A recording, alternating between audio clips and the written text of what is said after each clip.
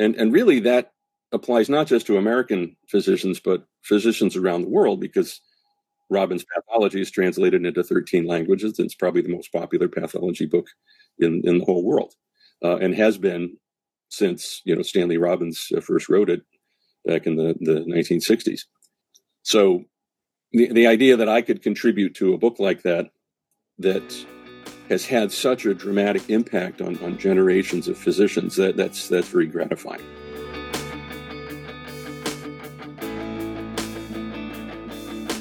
Welcome to the People of Pathology podcast. I'm Dennis Strank. On this podcast, we explore pathology, laboratory medicine, and forensic science. Pathology is a very visual field, and for that reason, so are the textbooks. In addition to the photos, you'll also find many illustrations, and that's the work of the medical illustrator. My guest today is Jim Perkins. Jim is a medical illustrator and a professor of medical illustration.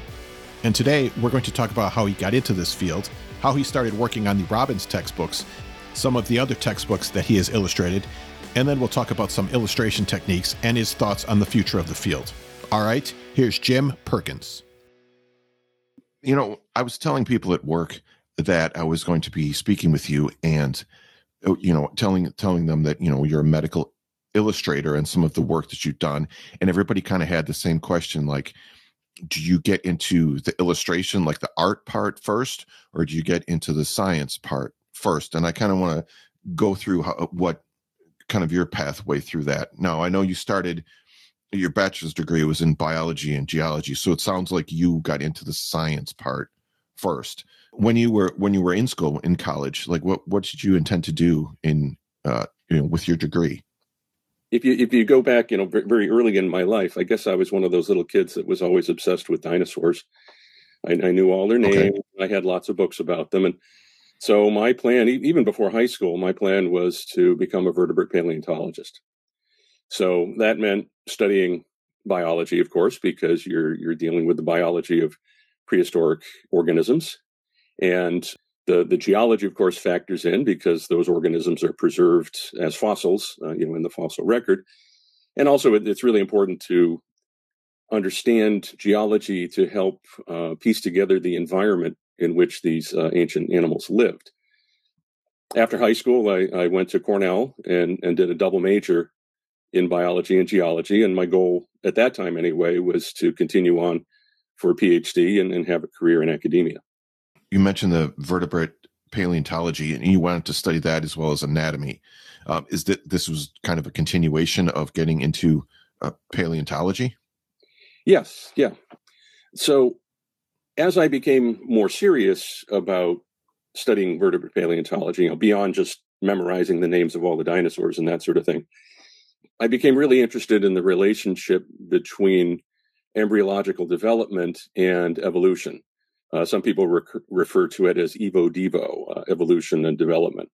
I highly recommend a book by Neil Shubin called Your Inner Fish that talks all about how our understanding of embryology and developmental biology really helps us understand biological evolution.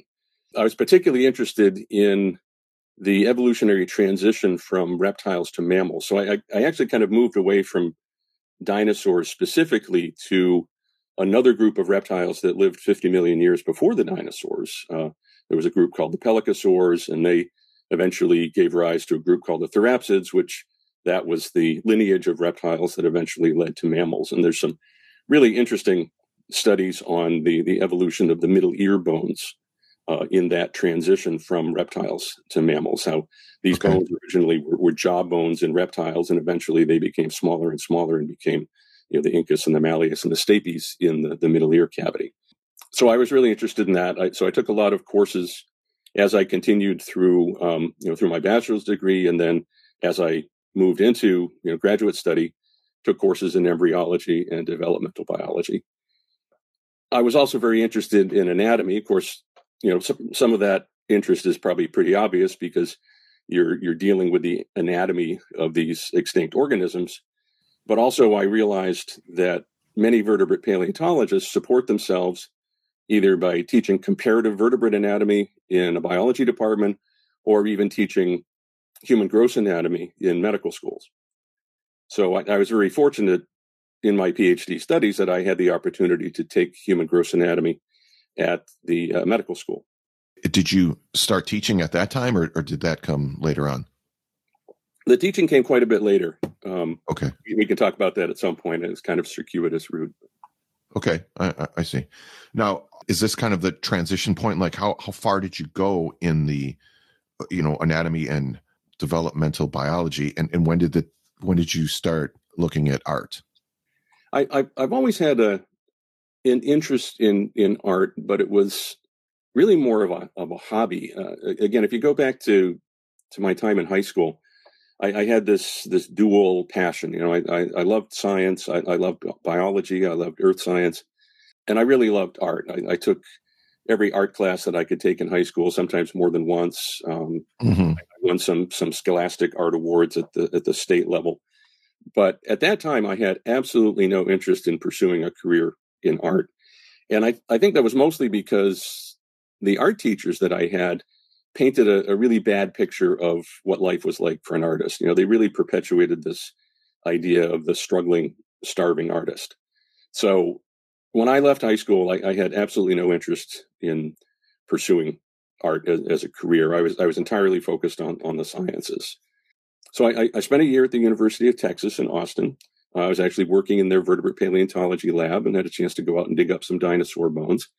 And just as a bit of a tangent, this was the first time that I had an opportunity to actually do some scientific illustration professionally. Some of the professors saw the doodles that I was doing in my lecture notes in their courses. And one professor asked if I could illustrate some fossil horse teeth for one of his publications. And then another professor asked if I could paint some fiberglass casts of the wing bones of Quetzalcoatlus northropi. I don't know if you're familiar with that animal, but that was the Texas pterosaur, Okay. the largest animal that ever flew, at least as far as we know right now. And that was discovered in West Texas. So they had the original bones there at UT, and they asked me to paint some fiberglass casts of it to look like the originals. But I started to have some doubts about whether I wanted to continue pursuing the PhD. I ended up leaving the University of Texas and spent a year working at a science museum in Richmond, Virginia. But during that time, I talked myself back into the idea that no, I really want to finish this PhD. So I went back to school, but this time at the University of Rochester here in Rochester, New York, and continued my PhD studies. This is actually where I took human gross anatomy with the medical students. But two things happened at this time that changed my outlook and kind of changed my career path. Those same old doubts began to resurface. I knew that I loved what I was learning. I loved the science subject matter. I also knew that I loved teaching, but I really didn't enjoy the research side of academia. I found the research to be kind of lonely and kind of tedious. And of course, you've got the grant writing and the whole publisher Paris mentality. And, thank goodness there are people out there who enjoy that. But I realized after working towards the PhD for several years that really wasn't for me. So I ended up leaving the PhD program, and now I had this big question in front of me. It's like, well, okay, now what? Now what do I do? And it was actually my wife who suggested that I somehow combine my interest in science with my interest in art, which I really hadn't pursued at all. I as a double major in the sciences as an undergraduate, I didn't have any time to fit a studio art class into my curriculum. So I hadn't really taken a real art class at all in college. But it seemed like an interesting approach to somehow combine these two interests. So I even considered going back to school to study architecture because I saw that as a way of combining sort of, the art side and engineering. So it was kind of like science. Mm-hmm. But that meant going back for a whole new bachelor's degree and then continuing on for a graduate degree. And this is when I discovered the medical illustration program here at Rochester Institute of Technology. That's where I teach now. And I consider myself extremely lucky because I had been at the University of Rochester here in Rochester, New York, and there just happened to be a medical illustration program right in my backyard here in Rochester. And which is pretty remarkable coincidence considering there are only 5 graduate programs in medical illustration in all of North America. So I was very lucky. Wow. Happened to be one right here. Yeah. Exactly.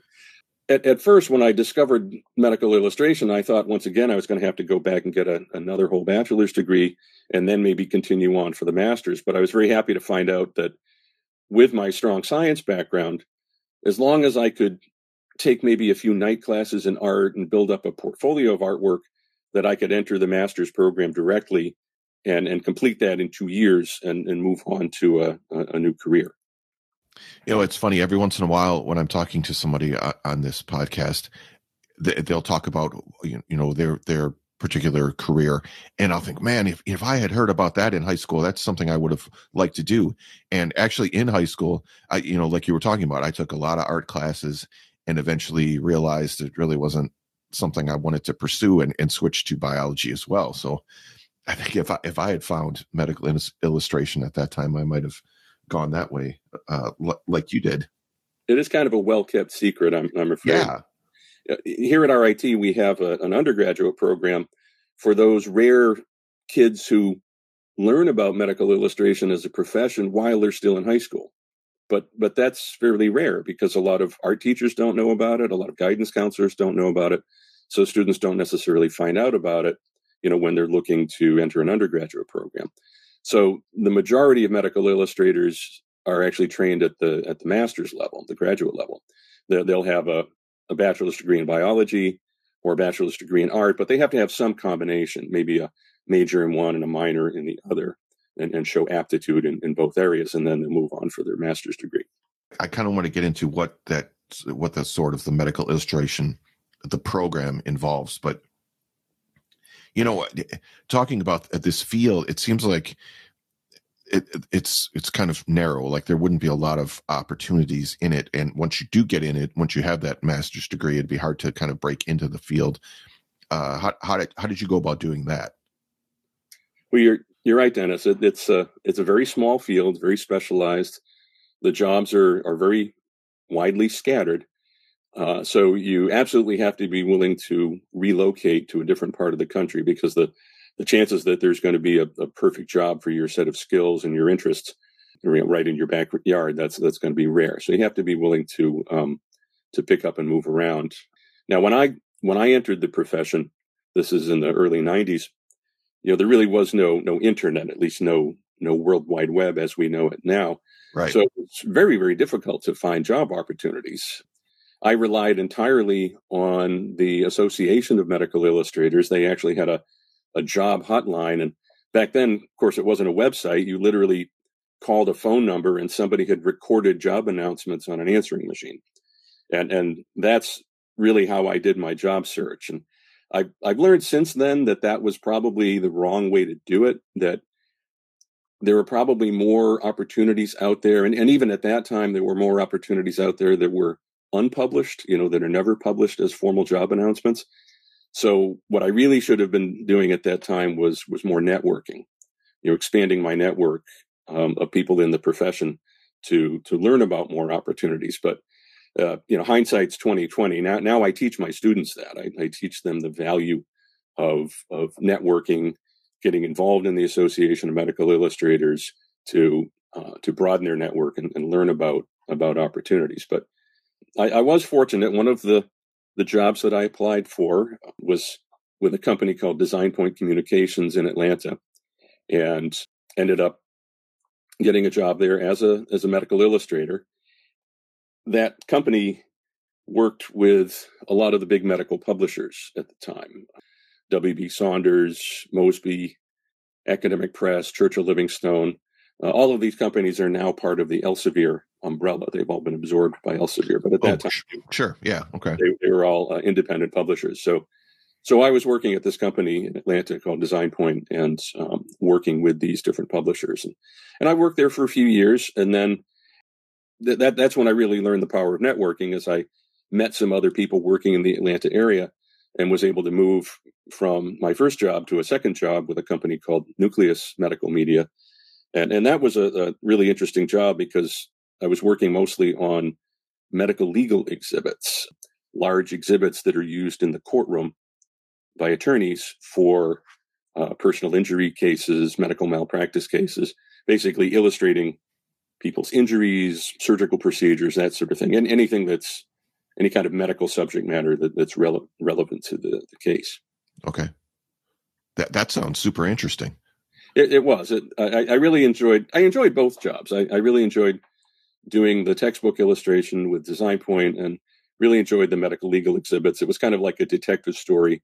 Every day you'd go into work and you'd get a new case, and you'd have to read through a great big stack of medical records to find out, what happened, what is it that the attorney wants to show, what are the important facts of the case that need to be illustrated.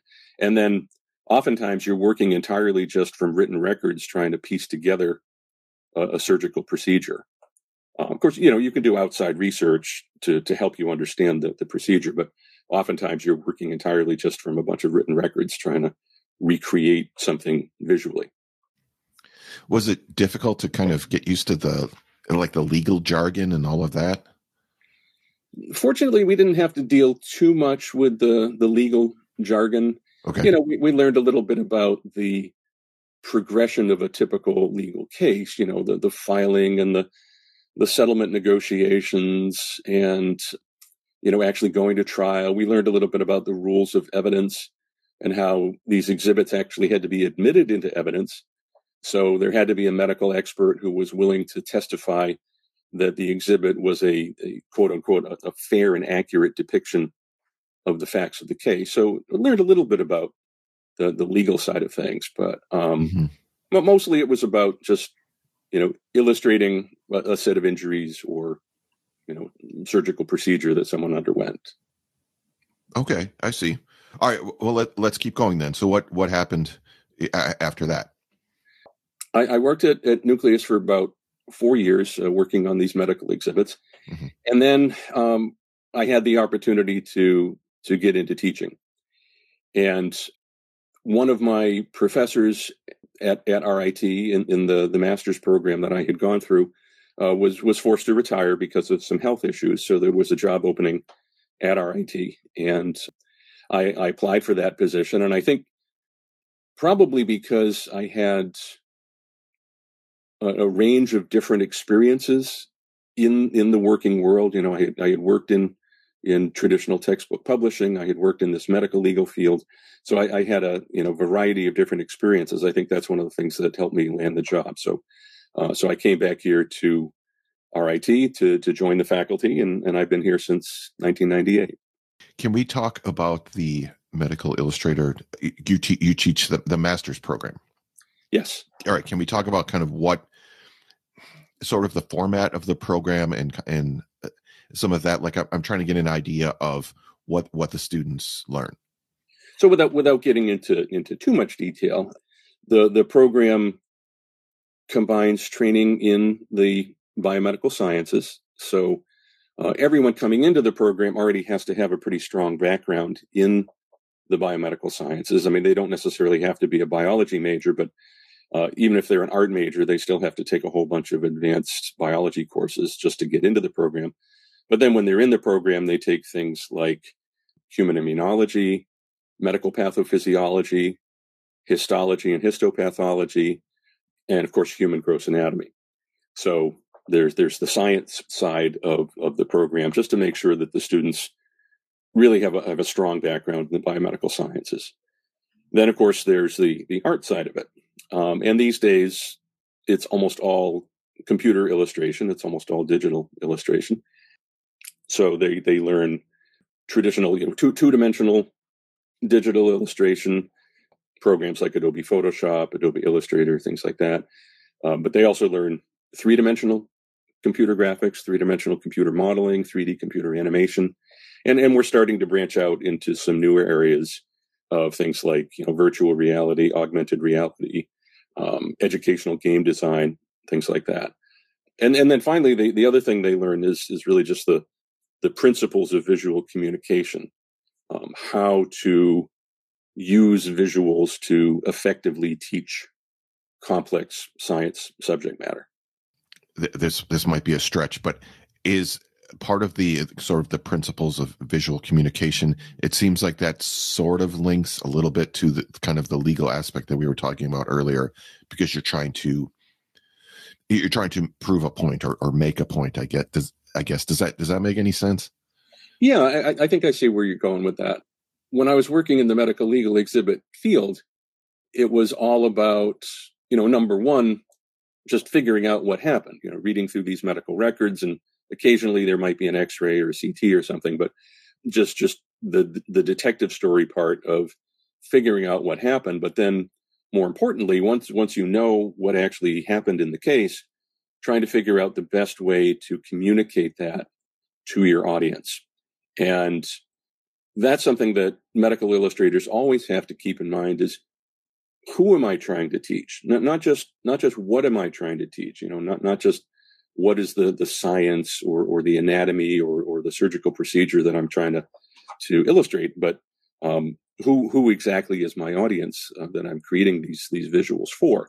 So in the case of the medical legal field, you're creating them a little bit for the attorney and a little bit for the medical expert and a little bit for the judge, but mostly you're creating the exhibits for the jury. And you have to think about their educational level, their prior knowledge of anatomy, which usually isn't much. I mean, I don't expect most people to know a whole lot about anatomy. So if you're illustrating some part of the body, you're illustrating some surgical procedure, say, on the lumbar vertebrae, one of the vertebrae in the lower part of the back. You can't just zoom right in on that lumbar vertebra and show the operation without giving the jury some idea where that actually exists in the body. So you have to start out with a big picture of the entire human body, viewed from the back, with the vertebral column kind of transparently inside the body, and then a little box saying, okay, this is where we're focusing in all of the other illustrations on this, just to kind of orient them to where that's taking place. So that's a big part of this whole idea of visual communication, is just knowing who your audience is, knowing what do they already know and what do they need to know. As far as like the students then, like, how do you, because it seems like you've got quite a passion for this field and you've been pretty successful in it. How do you kind of convey that excitement or passion to the students? And do you have any stories of someone, like, I like to call it like the light bulb moment, when someone actually kind of gets it? You know what I mean? Sure. Remind me if I forget to address the second part of your question, but getting back to the first part of your question about, how do you convey passion for this sort of thing? And it's pretty easy to convey my passion for the field, just, because I am passionate about it. And so I think that comes through loud and clear in my teaching. But there are four things that I really love about being a medical illustrator. And hopefully this comes through to my students in my teaching. The first thing I love about being a medical illustrator is being a teacher. As a medical illustrator, you are teaching with pictures, whether you're trying to teach a jury or whether you're trying to teach medical students by illustrating a medical textbook, regardless of who your audience is and what your intent is, what you're creating, you're teaching with pictures. So as I teach my students, I feel like I'm teaching teachers. I'm teaching them to know how to teach through pictures. Okay. One of the other things I love about being a medical illustrator is lifelong learning. Every time you sit down to do a new illustration of something, you have to learn about it, because I think it's pretty obvious you can't teach something if you don't understand it yourself. So you have to really learn the science of whatever it is you're trying to communicate before you can actually begin to create an illustration of it. Frank Netter, the famous medical illustrator, he had an interesting quote. I don't remember the exact quote, but basically he was talking about how most physicians have to have a specialty, whether it's orthopedics or neurology or whatever. But Netter said that he had to be an expert in every field because he had to illustrate every field of medicine. Right. That makes sense. Some of the other things that I really enjoy about being a medical illustrator, there's the problem solving aspect of it. Once you understand something and you know who your audience is, trying to figure out how to communicate that complex science to that audience. And probably the final thing that I really enjoy about this field is that I feel like I'm really making a difference and I'm leaving a legacy. There was an obituary published for Dr. Stanley Robbins, author of Robbins Pathology. Yeah. And there was a quote that I really enjoy in this obituary, and it said, "It's fair to say that every American physician trained in the last 4 decades of the 20th century can mark their education by which edition of Robbins they read." And really that applies not just to American physicians, but physicians around the world, because Robbins Pathology is translated into 13 languages. It's probably the most popular pathology book in the whole world, and has been since Stanley Robbins first wrote it back in the 1960s. So the idea that I could contribute to a book like that has had such a dramatic impact on generations of physicians, that's very gratifying. Yeah, for sure. I want to get into that, but first, so I'm going to remind you about the students then, as far as kind of giving them that, some of the passion that you have about the field. Yeah. I can think of a couple stories. One I think addresses your question more specifically. I had a graduate student when I first started RIT. The student was a very talented artist. He didn't have quite as strong a background or science background as some of the other students, but very talented artist. But also just seemed to lack focus and direction. And in his final year in the program, when I joined the faculty, I decided to create a brand new course in medical legal illustration, drawing upon the experience that I had right before coming to RIT. I thought, wouldn't it be interesting to create a whole course about how to create these illustrations that are used in the courtroom? So I created and taught this medical legal illustration course. And the student came up to me halfway through the course and said, "I finally know what I want to do with my life." After just kind of, not being that focused or that serious a student, he knew what he wanted to do. And he ended up working for a small medical legal exhibit field, but he was only there a short time. And once he learned a little bit about the business, he struck out on his own and opened his own medical legal exhibit company, which has been very successful. Wow. One of my other favorite stories from teaching is I had a different student who was very, very talented artist. I mean, you put a pencil in his hand or a paintbrush and he could draw or paint anything. And if he could see it in his mind or if he could see it, sitting on a desk in front of him, he could just paint anything. And it was beautiful and had tremendous realism. But as I said, we teach a lot of computer graphics, and he found it very, very difficult to transition that skill to the computer. And I knew it was just a matter of time. You just have, it's like learning any new tool as an artist. The first time you pick up a paintbrush and you try to paint in oils, it's just not going to be that successful because you have to learn how to handle the medium. And it's the same thing with the computer. It requires the same artistic talent, the same drawing skills. It's really just a different tool. And so after he continued to work with it, and we kind of forced him, it's like, no, you got to keep working on this. You can't just keep working in traditional media. You have to really learn computer stuff. And he came to me one day, and it was the same kind of thing. He had this epiphany. It's like, I finally get it. I feel like I finally reached the point where I can see something in my head and then make it happen on the computer. That's really cool. That's gotta feel good for you to have that sort of influence on those students. Yeah, it definitely does. Very gratifying. Yeah, for sure.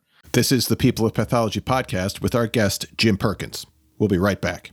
LabVine is an interactive online learning platform where laboratory professionals learn, develop, and discover by sharing knowledge and building on each other's experience. The platform provides global access to internationally accredited laboratory-specific courses and other resources developed by lab specialists for the laboratory industry. LabVine is free to sign up, and you can use the link in the show notes to get started. Now back to Jim Perkins on the People of Pathology podcast. All right, so you mentioned Dr. Robbins already, and you've been the illustrator for the Robbins textbooks for over 27 years. Yep. So let's go back to the beginning of that. How did that relationship start? Okay. So I was working for this company, Design Point Communications. This is in the early 90s. Mm-hmm. And as I mentioned before, we were working for a bunch of the big publishers. But when I first started there, I was still working mostly in traditional media. And mostly it was black and white pen and ink work. And illustrated an edition of Dorland's Illustrated Medical Dictionary, the big red dictionary that a lot of people have. Oh, yeah. Contributed to a number of surgical atlases, including Campbell's Orthopedics, which is a well-known surgical atlas. But all of this was work done in pen and ink. But when I was at RIT as a student, I had learned some of the Adobe software, Adobe Photoshop, and in particular Adobe Illustrator. And so I was starting to do more and more of my work in Adobe Illustrator. And then in about 1993, W.B. Saunders, the publisher, they approached us with what was a pretty radical idea at the time. They wanted to create a brand new book entirely in full color, which that was fairly radical at the time. I mean, back then, many books were still published entirely just in black and white, or they might be what we call a two-color job, where there would be, black ink plus like one color of ink. And so you could make illustrations using some combination of just black and this one color. Mm-hmm. So books were either one color or two colors. But the idea of creating an entire book in full color was somewhat new, especially in the medical publishing business. And they wanted to create the whole thing digitally. So they wanted to create a whole book from beginning to end using software called Adobe Illustrator, all in full color. And the book that they wanted us to create was a book called Pathology for the Health Professions by Dr. Ivan Damanov at Kansas University Medical Center. I don't know if you know Dr. Damanov or know of him. And so I started working on this book and really kind of learning Adobe Illustrator in depth as I was working on this book. Thankfully, we had a graphic designer, Chris Robinson, who was working with me. And he had also taken a little bit of Adobe Illustrator in college. And so really it was the two of us, me and Chris, trying to figure out, okay, how do we illustrate an entire book from beginning to end in full color on the computer? Mm-hmm. And I think it was very successful. We managed to do it. We completed the book. I ended up leaving Design Point in 1995 and immediately got back in touch with some of these publishers and said, okay, I'm no longer with Design Point. I'm available to take on projects of my own. Saunders was getting ready to publish the next edition of Robbins' Basic Pathology, the so-called Baby Robbins, the smaller version of the book. Yep. And they suggested my name to Dr. Vinay Kumar and suggested that I might be a good illustrator for this because they were also looking to update the Robbins books. They had been published, I think, entirely in two color, so just black plus this other one color of ink. So they were looking to update the Robbins books into full color. So they recommended my name to Dr. Kumar. So I illustrated the 6th edition of Baby Robbins, the Basic Pathology. And that seemed to work pretty well. It was very successful, and then moved on to do the big book, Robbins and Cotran, Pathologic Basis of Disease, and then went on to illustrate the whole series. There's the small pocket companion to Robbins and Cotran, Pathologic Basis of Disease. There's a newer book, Robbins Essential Pathology, that just came out for the first time about a year ago. So I was illustrating the whole Robbins collection for about 27 years now. Okay. Wow. Was it always digital as well from the beginning? Yeah. Because I had created that other pathology book for Dr. Damanov, Saunders really wanted to create all of the Robbins work also entirely digital. Can we kind of go through like the process of how you create these illustrations? And the thing I want to get at here is, what sort of ideas do the authors give you as far as what sort of illustration they need? And then how much input do you get as far as what it looks like? Does that make any sense? Yeah. Really, it varies a lot. It varies a lot depending on which of the editors I'm working with or which of the contributing authors that I'm working with. There are three primary editors: Dr. Vinay Kumar, Dr. Abul Abbas from UC San Francisco, and Dr. John Astor from Harvard. Mm-hmm. And each of those three editors has their own kind of style and their own way of interacting with me. But also the individual chapters are written by contributing authors. And so I'll have a somewhat different relationship with each of them. Some of the editors and authors are very specific. They give me a lot of direction. Dr. Abbas, in particular, he also writes immunology books as well as being a big part of the Robbins books. And so he has an awful lot of experience working with medical illustrators and publishing books. So he's very good at giving me a lot of very specific direction, sometimes even sending fairly detailed sketches about what he's looking for. I always have the opportunity to make suggestions and make changes. But then with some of the other authors, and some of the other editors, sometimes they'll just send me the text for the chapter and say, okay, we need an illustration that shows this particular concept. What do you suggest? And honestly, that's the part of medical illustration that I really enjoy the most, is the opportunity to do that research on my own and devise my own solution to illustrating some concept. Now, I know that the text portions of Robbins, there's like an extensive editing process. Like they have, I don't know, 3 or 4 rounds of editing before it ever goes to print. What is it like with the illustrations? Are there several versions before you come up with the final one? Yeah, typically. Some of them, I'm able to send them a draft, and sometimes I nail it the first time. But I think probably because they're, as you say, they're editing the text right up till the 11th hour, right up until the publisher says no more. It's got to go to press. They will continue to tweak the artwork, right up until it goes to press. Is there ever are there ever like disagreements, like where you go, okay, this is what the illustration should look like, in your opinion, and they have a different opinion, and you have to kind of hash it out, like make a compromise, something like that? I think the only time that I've really had any kind of disagreement with the editors was that as the books evolved, there was, I don't want to call it pressure, but there was a desire to create more, for lack of a better word, more highly rendered illustrations. In other words, things that had more of a sense of photorealism, things that had more 3 dimension to them. Okay. And I think that was really motivated. It was primarily a marketing thing. I think some of the competing books had started to, incorporate more sort of 3-dimensional looking artwork. And I think maybe the students were interested in that. They found the books more attractive with more of this sort of 3D appearance. And I felt like sometimes the 3D could just be gratuitous. And I talked to my students about this. Like, don't use 3D modeling software just because you can, just because you know how.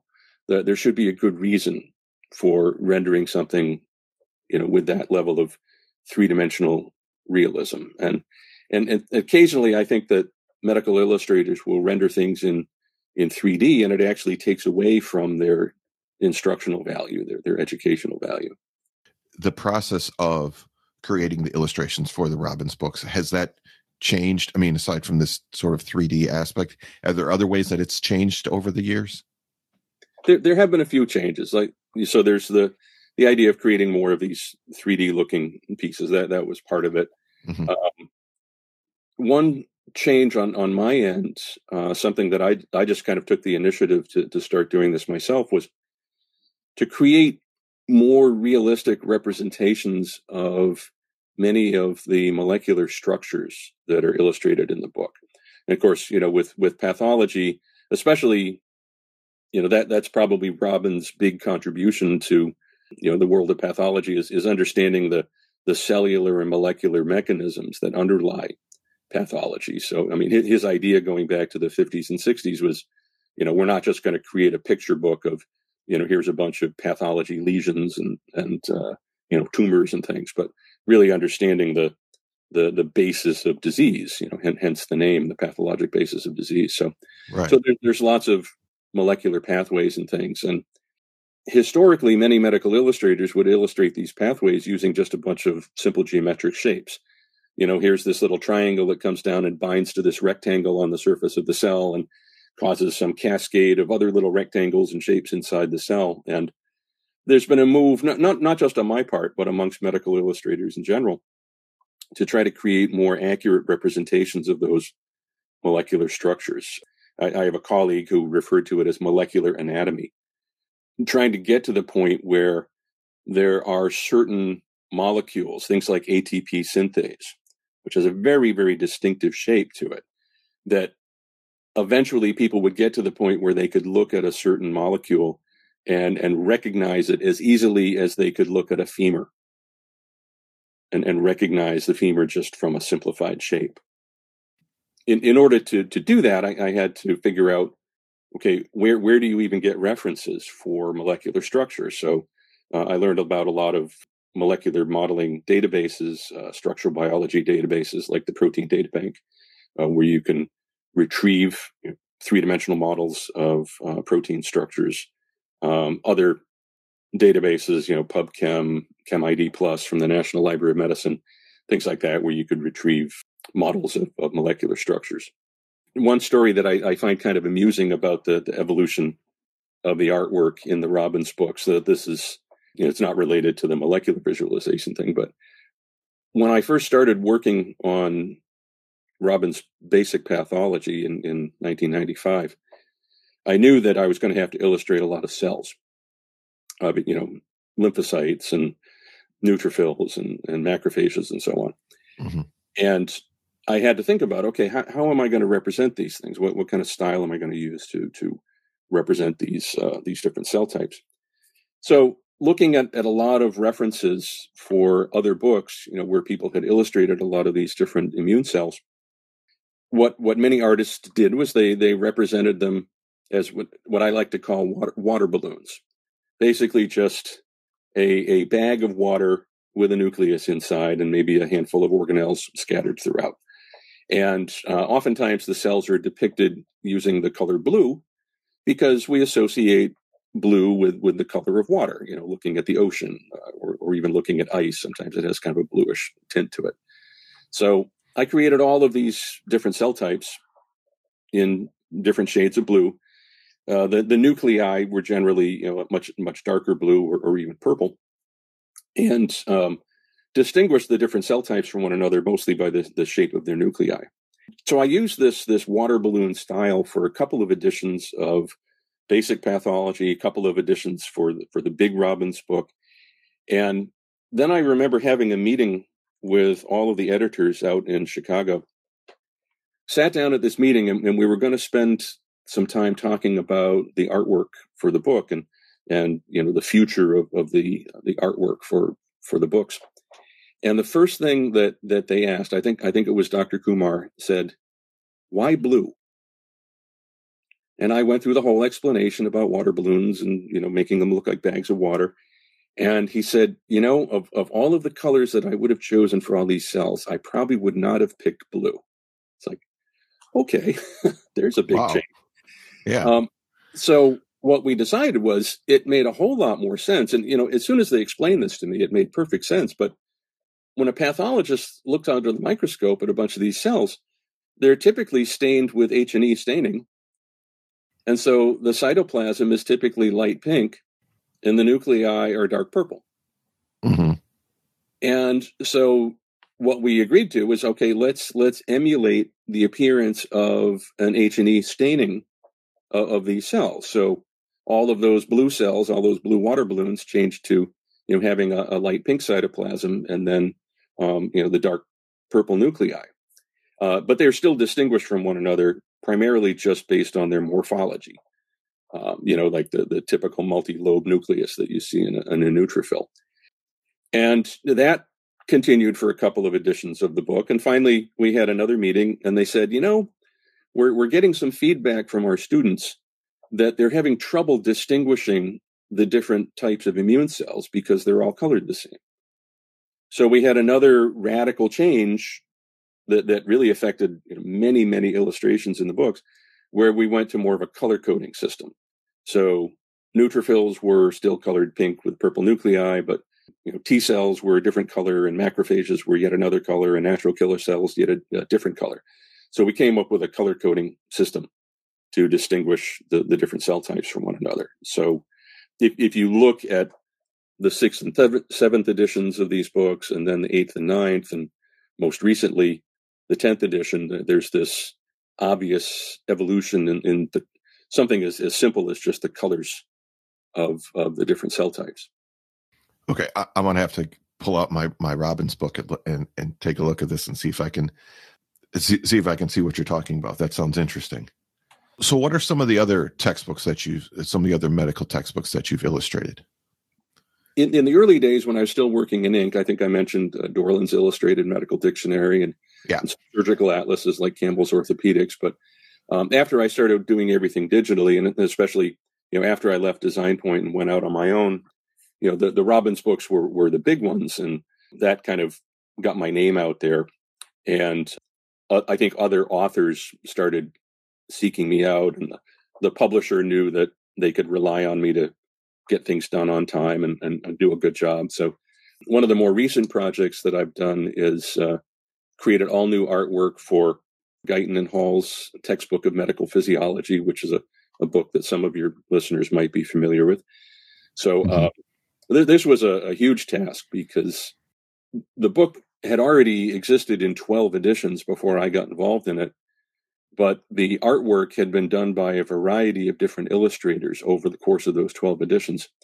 And so by the 12th edition, the artwork is really kind of a hodgepodge of different styles and slightly different color schemes. So they wanted to bring in one artist to completely redo all of the artwork.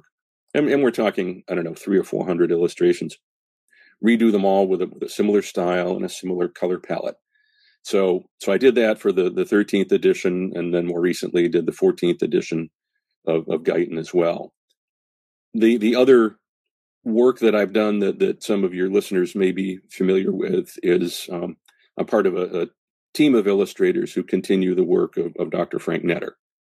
For your listeners who don't know a lot about him, he was originally an artist, actually, and then went to medical school and got his medical degree, and then found that he actually could earn a better living as a medical illustrator than he could as a surgeon. At least, this was at the height of the Great Depression when he tried to open a surgical practice. So he ended up with having a long relationship with the Ciba pharmaceutical company, and then Ciba eventually became Novartis, and then the whole collection of Netter artwork was then sold to a company called Icon Learning Systems. I think this was in about 97 or 98, and that's when I first got involved with them. Since then, Elsevier has acquired Icon Learning Systems as well. So now Elsevier owns the whole Netter collection along with everything else. In 2001, Icon Learning Systems released Netter's Atlas of Human Physiology. So this was a totally new Netter book. Now, of course, Dr. Netter had passed away in 1991, so he wasn't contributing new artwork. But we had a team of artists who were adding to and modifying Dr. Netter's work. So some other books that I've done for the Netter series, Netter's Illustrated Pharmacology, Netter's Essential Histology, some of the clinical books. Netter has a cardiology book, pediatrics, neurology, orthopedics. I've contributed to all of those. Probably the biggest contribution that I've made was Netter's Atlas of Neuroscience, which just recently came out in its 4th edition. So I've been very, very involved in 4 editions of Netter's Neuroscience. The work that Dr. Netter that I've seen, like the Anatomy Atlas, for example, he has a very distinctive style. Was it difficult to sort of adapt your style to his? Yeah, it's an interesting story about that. You're right. He has a very distinctive style, what I would call very painterly. Especially Yeah. if you ever have an opportunity to see the original artwork up close. It's amazing how he would just put the paint on the canvas or on the illustration board that he was working on. He put it on really, really thick, and lots of very noticeable brushstrokes. I actually had an opportunity to give a presentation to the Association of Medical Illustrators back in, I think it was 2001 or 2002, shortly after the physiology book came out, which was the first really new book under the Netter name. And I remember I put a slide in my PowerPoint presentation where I had one of Van Gogh's paintings to kind of represent the Netter style, with the very evident brushstrokes. And right next to that, I put a picture of Charlie Brown from Charles Schulz, just Okay. flat colors, for Charlie Brown's head and just, a black outline. And, I wasn't making fun of my own work, but I wanted to make the point that my style is more schematic. It's certainly not as painterly as Netter's style. And I remember when I was first approached by someone from Icon Learning Systems about being a contributor to the Netter collection, they wanted me to send them some samples of artwork. And for a brief minute, I thought to myself, well, maybe what I should do is go into Photoshop and try to teach myself how to paint like Netter. And maybe I should put together a bunch of samples like that and send that in. But then I realized that would just be too much of a challenge, that it would be very, very difficult to try to emulate Netter's style. And so instead, what I did is I sent them a whole bunch of the work that I had done in Adobe Illustrator, a bunch of the digital work, which tends to have a more of a schematic quality to it. And turns out that was a good choice, because that's really what they were looking for. They were actually looking to update the appearance of a lot of the artwork in Netter's books. Netter's artwork, especially if you look at his paintings of people, has a little bit of a dated style. The people really look like they're from the 1940s. And so they actually wanted artwork with a little bit of a different style that would make the new books appear a little bit more contemporary. So even though side by side the art has a very different style, there are a couple things I found that help my work harmonize a little better with the Netter work, so they don't look like such a dramatic contrast when they're sitting side by side. Probably the most important thing is that I've tried to match his color palette. So I try to match the reds and the blues and the yellows and things in his work, so that my artwork has the same palette of colors that you'd find in the Netter work. And that really helps them look a little bit more natural sitting side by side. I think the other thing too, which may not be real evident when you first look at the artwork, but I follow his philosophy about his approach to medical illustration. If I can share a quote from him, he said, "Clarification of the subject is the aim and goal of illustration. No matter how beautifully painted, how delicately and subtly rendered a subject may be, it is of little value as a medical illustration if it does not serve to make clear some medical point." So the story is the most important thing that you're trying to tell. The way it's rendered and how beautifully rendered and how beautifully painted it is, that's secondary. The most important thing is effectively communicating and telling your story. I can understand that. That makes a lot of sense. Last thing I wanted to talk about, as far as what are your thoughts on the future of medical illustration, particularly when it comes to digital illustration and kind of how that's going to evolve? You mentioned a little about 3D already, but what do you think the future of medical illustration is going to look like? It's a good question. I mean, first of all, let me say that I feel very lucky, not only that there was a medical illustration program in my backyard when I decided to change careers, but also I entered the field at a good time. It was right on the cusp of that transition from traditional drawing tools like watercolor and pen and ink to working digitally. So I was very fortunate to go through RIT's program at a time when they were teaching all these digital tools. And, ever since I did that book for Dr. Damanov, and ever since I started working on the Robbins books, my work has been 100% digital. I haven't looked back and gone back to doing any kind of traditional artwork. And at this point, essentially every practicing medical illustrator that I know is working entirely in digital media. Some future things. For decades, I've heard people predicting the demise of the traditional printed textbook. And, in spite of these dire predictions, printed textbooks are still around. And, maybe the writing is on the wall now. Maybe the printed textbook is finally going to die out. But in talking with some people, I know a lot of people who still like the idea of actually holding a physical book in their hands as opposed to just having, something on their computer, some sort of ebook. Mm-hmm. Maybe with the younger generation coming up now who have had iPhones in their hands since they were toddlers, maybe they are willing to dispense with the traditional printed textbook and finally move into a world where everything is delivered digitally. So it remains to be seen what's going to happen with the future of printed textbooks and whether they're going to convert to a completely digital format or not. I know a lot of the books that are coming out now, whether they're ebooks or even the traditional printed textbooks that you buy, they'll have those little scratch off codes inside the front cover, and you can access additional content online. Oh, yeah. So I know there's a lot of pressure from students and from professors to have more of that online content. It's what we call rich content. So incorporating more animation and more interactivity into ebooks or into these online things that you can access with the little code from your book. Part of the problem with that sort of rich content is that it's just really expensive to produce. It's much more expensive to produce an animation than it is to produce some static illustrations.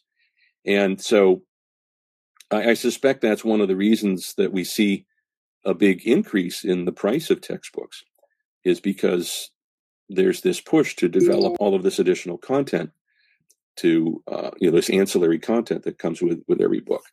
So it'll be interesting to see, like I say, what happens to printed textbooks in the future, how much more of this kind of rich content, this animation and interactivity we see with online textbooks and ebooks.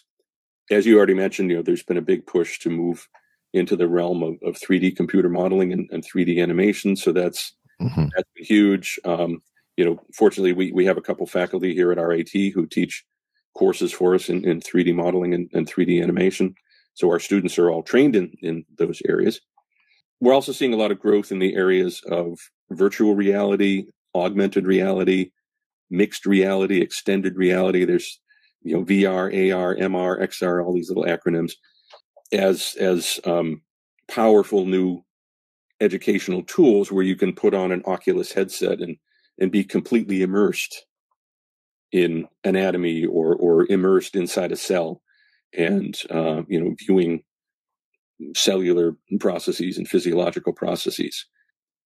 I think there's a huge future in that, although that's also very expensive to develop. Yeah. Something else that we're teaching here at RIT and that's becoming very important in the field is the development of what are called serious games. Using software like Unity and Unreal, these are what are called game engines. They're sort of a game development environment.